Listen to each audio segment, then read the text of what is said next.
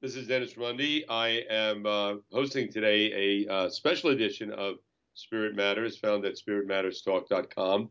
I have the great pleasure of interviewing my co host and friend and colleague, Phil Goldberg. New book out, Spiritual Practice for Crazy Times, Powerful Tools to Cultivate Calm, Clarity, and Courage. And if these aren't crazy times, crazy times have never existed. And I don't say that lightly. It's very serious. Lives are at stake. People are under tremendous pressure. We're doing this recording on April 7th, 2020. We're in the middle of this pandemic, and it's affecting everyone worldwide. And yes, it's important that we stay calm and make good decisions, and not feel more tension and stress than we have to. And Phil's new book is what we'll be discussing today, and it will be out and available uh, April 14th as a online book. Will Phil explain that to us now? Okay, yes. Um, the book was originally scheduled for August, and was written obviously last year, long before the pandemic. But times were crazy then, and we knew times were going to be crazy come this summer and fall with the election. And, so it was a response to people, feeling overwhelmed and anxious and fearful and angry and all these things, frankly, for the last, ever since the Trump era began. And so I wrote it with that in mind. And my publisher, Hay House, thought it would be a good idea. We are going to bring it out in August. And it will still come out in August as a physical book. But when the pandemic hit, we realized no one realized how crazy the times would become so quickly. And so they decided, as a service, because we feel the content is useful for people, to bring the book out as an ebook. So for your Kindle or your computer or your smartphone, as soon as possible. So they're bringing it out on the 14th, and from the 14th to the 19th, it's $1.99. So I wanted to do everything I could to let people know this. Uh, They'll find the book useful, and they can, get it for $2. They can buy it as gifts for as many people as they can afford for $2 each. And frankly, for me, someone buying a book for $2 doesn't give me very, royalties really, but I just want it out there and I want people to benefit from it. So thank you for inviting me on the show I Yes, usually co-host. anytime we are welcome to be our guests. No, and actually, I'm looking forward to the book because hey, it is a crazy time. I'm not different than anybody else.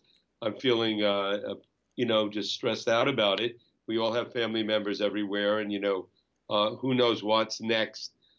People are glued to the TV, watching the 24-hour news cycle, which I'm not always. I'm not sure is always a good thing to do Yeah, yeah, I because one know. can lose perspective. So the title of the book, Spiritual Practice for Crazy Times.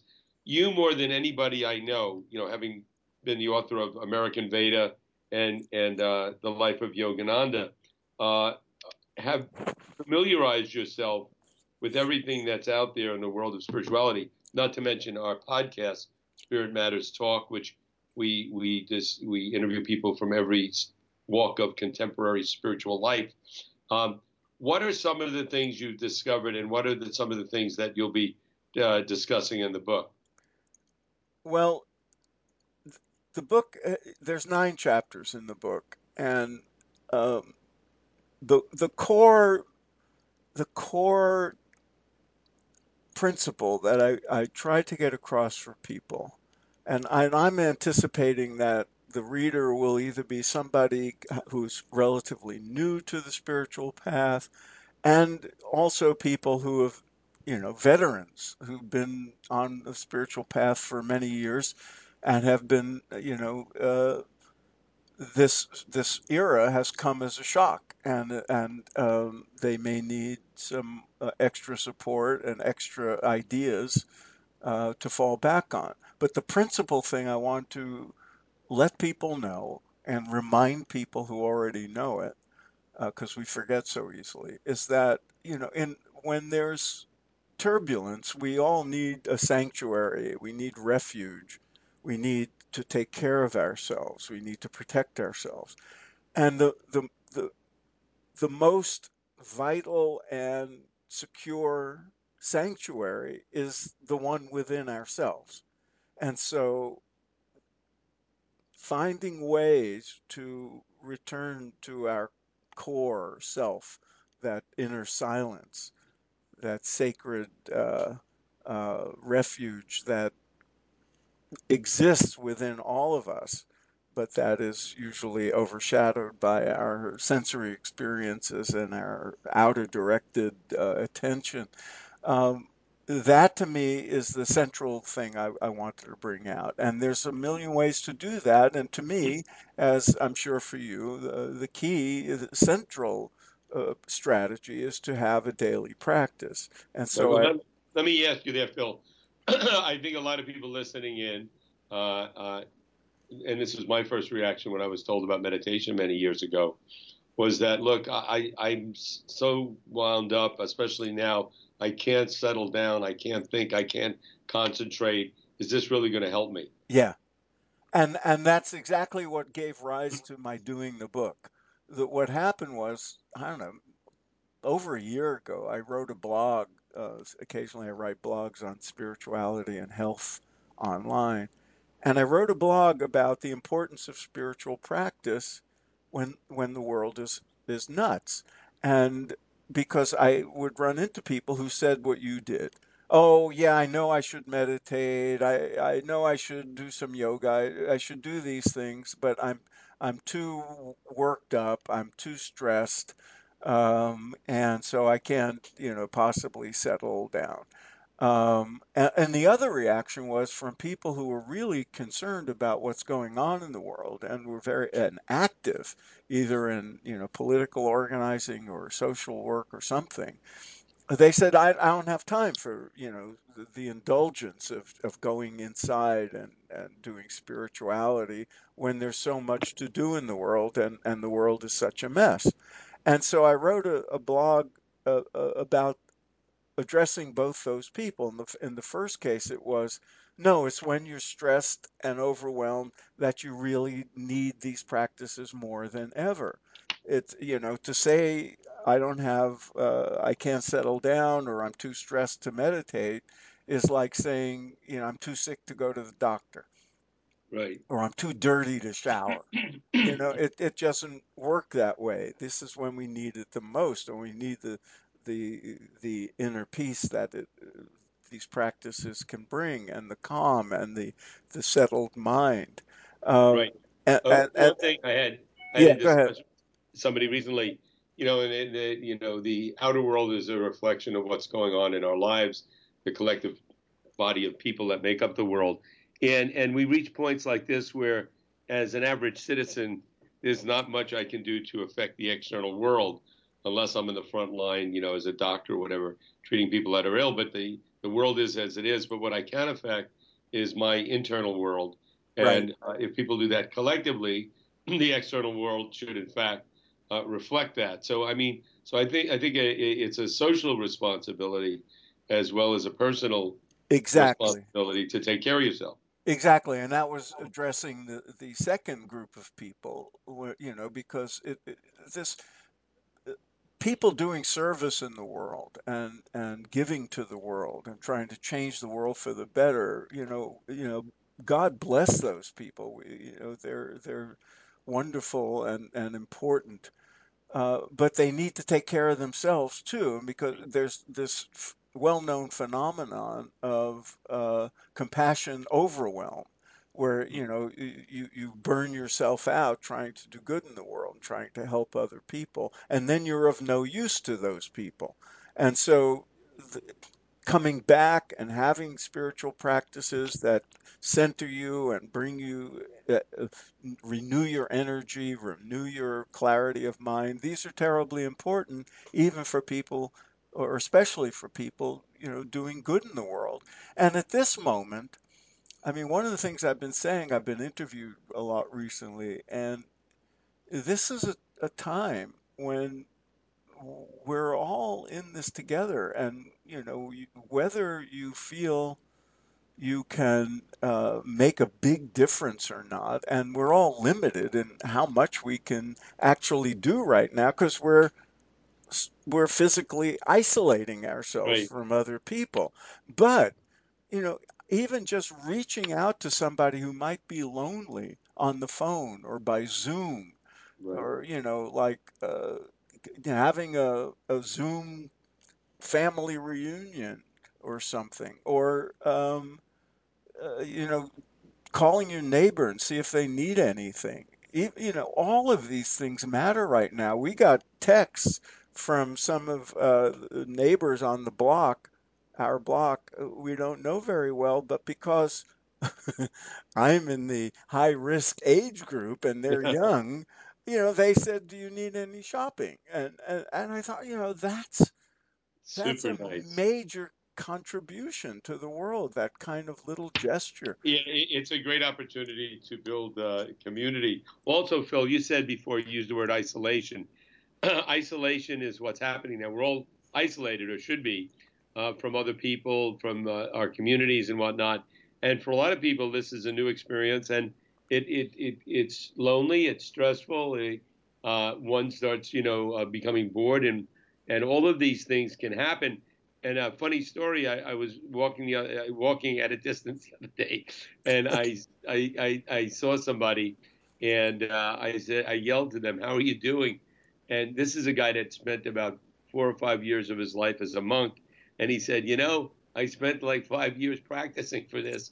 This was my life. So it was easier for him. Yeah, And part of spiritual practice going inward generally entails some isolation. And, yeah. and this certainly helps with that. Not that you have to stay isolated or only isolated people can be spiritual, but this is an opportunity to to take the time that you probably promised yourself you would at some point Yeah, to go more inward, to delve into spirituality and whatnot. I And, couldn't agree and more. I mean, and frankly, one of the things in the book that I talk about, and mind you, I didn't change anything in the book when the pandemic hit because we just want the book to be useful when mm, times are crazy for anybody at any time, and they can be. So all I did was add one paragraph in the preface about this, but I have things in there about a variety of practices that can be brought in at any time, while you're busy, while you're doing stuff. Ways to reframe your perception of situations, and I have a section about the importance of taking retreats and Sabbaths, whether you do it in a formal religious sense or just on your own, and finding time in sacred spaces, and creating those, more than just your regular spiritual practice, but times of extended silence or peace and mm, quiet. There's a reason things like Sabbaths were invented, and now they're almost being enforced on us. And I there are several ways of looking at that. One is, this is a fabulous opportunity to engage more deeply in your regular spiritual practices, to extend them, to take more time at them, take a day of silence, to really turn inward and introspect in the larger sense of that word. At the same time, I think it's important for us to all remember that anybody who has that opportunity, anybody who's in a comfortable home and has the resources and has the space and the frame of mind to make this a sacred opportunity, um, is very privileged. And we should, one of the spiritual practices we can all engage in is to have a sense of exceptional gratitude if we have that opportunity, because there's people really suffering out there, Right, and right. and there's people in pain and who are dying, and people who are not going to be able to pay their bills, and people who can't feed their children. And wait till this starts hitting third world countries. I just came back from India a couple of months ago, and now India is locked down. And that place, they live in much more densely populated areas. There's much more poverty. The infrastructure isn't good. There's going to be a lot of suffering in the world. So this is a Non-migrant workers that are stuck in That's locations. right. Yes. And Phil, tell us about some of the tools that you go into in the book, probably in greater detail than you can do now Oh, uh, much. in the book Yeah. that are helpful, because that would be my question. What are some of the tools and that Well, you what spoke I of? did was uh, there's 8 chapters with methods, and one chapter on what I call sacred citizenship, of the importance at the end of giving back and helping make the world a more sane place to the extent we can. And the methods vary from forming a regular spiritual practice centered around some form of meditation. I have a whole chapter on that, and I I talk about also having practices to do before meditation, to do after meditation. And then, depending on your own spiritual orientation, you might have devotional practices, prayer that comes from your tradition or that you invent on your own, devotional music. Uh, there's all kinds of things, and of course, yoga practices, breathing practices. And then I have a whole sort of guidelines for creating a spiritual inventory of things you can do in different time frames. So if you have, like, you're feeling overwhelmed, you could take a 5-minute break from work. What can you do in that 5 minutes to Mhm. bring you back to your center? And to make a list of these things that work for you. It could be, I'm going to just turn on this song that does it for me. It could be I'm going to get on the floor and do a few yoga asanas. It could be I'm going to do this breathing practice. I only have a couple of minutes. It could mean I have 10, 15 minutes. I'm going to go take a walk in the park. I'm going to put on my earphones and listen to chanting, whatever it may be. And then if you have a day, if you have a few hours, if you have a week. So I have people sort of take an inventory and just write down things that can be regarded as spiritual practices, whether they're usually understood that way, like, prayer or chanting, uh, or whether they're just things that are sacred to you Mhm. because they put you back in touch with your deepest essence. For some people, sacred music means listening to Gregorian chants or hymns or Sanskrit kirtan. But it could be, listening to Bob Dylan or Beyonce or whatever, if it really moves you and uplifts you.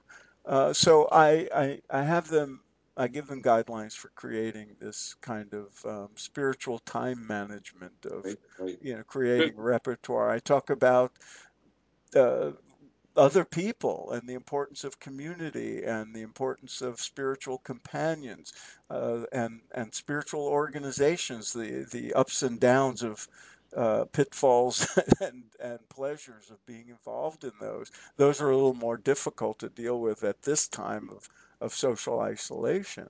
But nevertheless, they're there, even virtually. And when this is over, they'll still be there.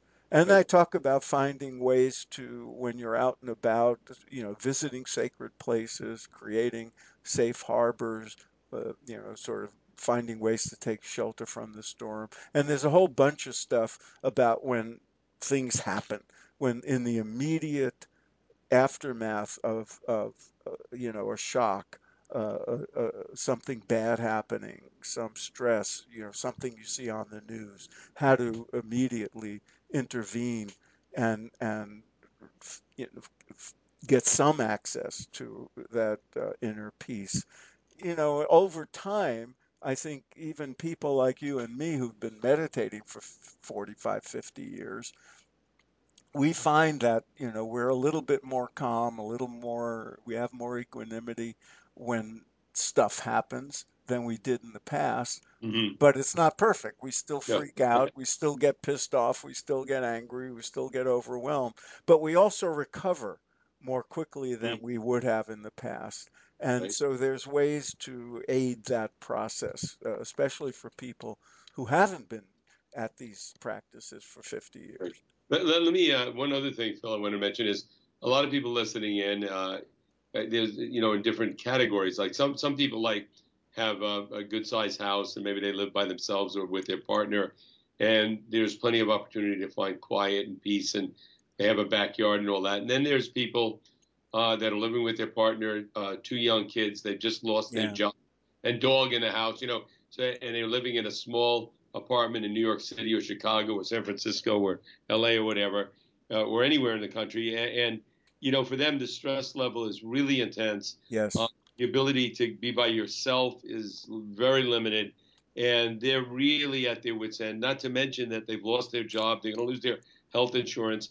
And how would you recommend, or in your book, do you get into how even somebody in that situation can help develop that inner silence, that calm that's very necessary for their current situation Yeah. and what they're going to have to deal with going forward. Yeah, and you're absolutely right. And I, did not address that kind of thing specifically because who knew this was going to happen?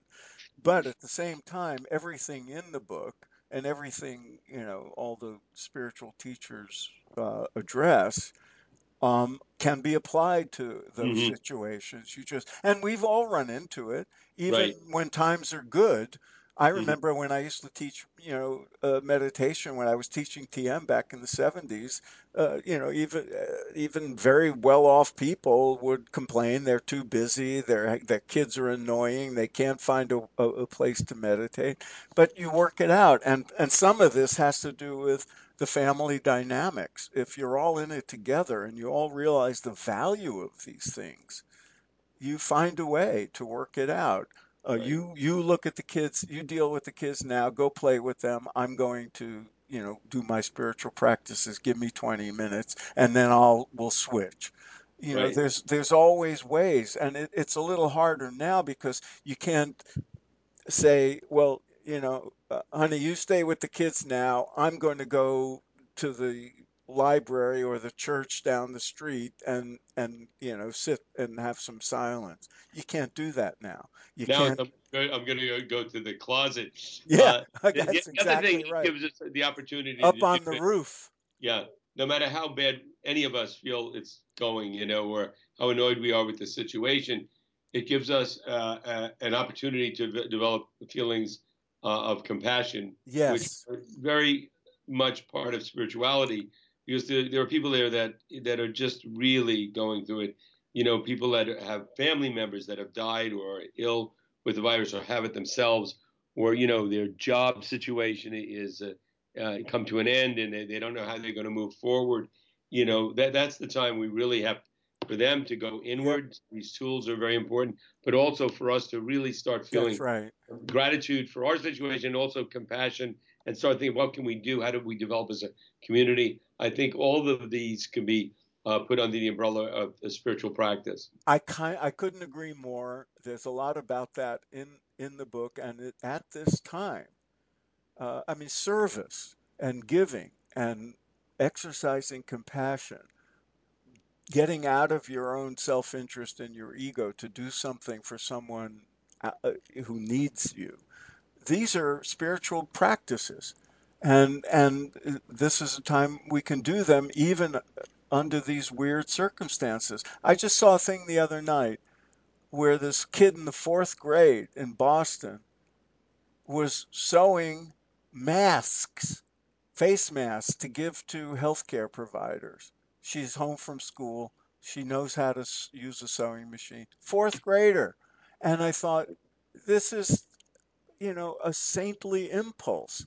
This Right. is, a sacred feeling that arose in this child to give to these people and do something of service. And I thought, that's a spiritual act. It doesn't get any more spiritual than that in terms of coming out into the world, you know, after your spiritual practices. What can we do? What can we give? And that's that impulse of established in yoga, perform action. Hmm. And then it's what kind of action? Right. What is your dharma? What is your Hmm. gift to the world? That's also a spiritual thing, and so I couldn't agree more. Right. Phil, any final words you'd like to share? And also, please explain very clearly to our listeners how they get the book. Yeah. Remind them it's only going to be $1.99. A great opportunity. Take advantage of it. And, but lots of people have lots of time on their hands right now. Yes. So, Well, I'll take advantage repeat. of that time. I'll repeat what I said at the beginning. The book, Spiritual Practice for Crazy Times. The physical book, the official publication date is August 4th. Perhaps you'll have me back on your show then, Dennis. Perhaps, And perhaps. and but we're Hmm. rushing out the ebook version. So anywhere you buy ebooks, Amazon or any of the other online booksellers, you can download the book starting on April 14th. And between then and the 19th, it's only $1.99. So please, I would, it sounds self-serving, but I want to encourage everybody to buy several copies, buy 100, whatever, and give them to Right, people right. who might not know about the book or. How do you, if I wanted to buy 10 copies and give copies to 9 people, how do you go about doing that? It's easy on at least on I'm sure all the online booksellers are like this, but on Amazon there's a button that says, do you want to give this as a gift? And for an ebook, you just need, instead of a physical address, you need an email address. Great. So and you can do that. And so I want to encourage people to do that after the 19th, starting on the 20th. It'll still be available as an ebook, so people hearing this interview in May or whatever, they can still get the ebook. It'll just be the regular price, probably $9 or $10. But in this short window, it's only two, and that's why I'm so grateful you invited me on, Dennis. Well, I spoke to our committee of our guest committee, and we decided to go with it in a 5-4 vote. Just kidding. Yeah, so I encourage people to get the book "Spiritual Practice for Crazy Times: Powerful Tools to Cultivate Calm, Clarity, and Courage." It's all posted up on the website, and also it's a great time to listen to Spirit Matters, found at Yes. spiritmatterstalk.com. We cover all areas of contemporary spirituality. We have great guests on, and take advantage of it. Well, Yes. Phil, We have an until next time. archive of a couple of hundred or more. This is a good opportunity to listen in. Great. And until next time. Thank you, Dennis. Thanks All right. for Thank you. inviting me. Wait.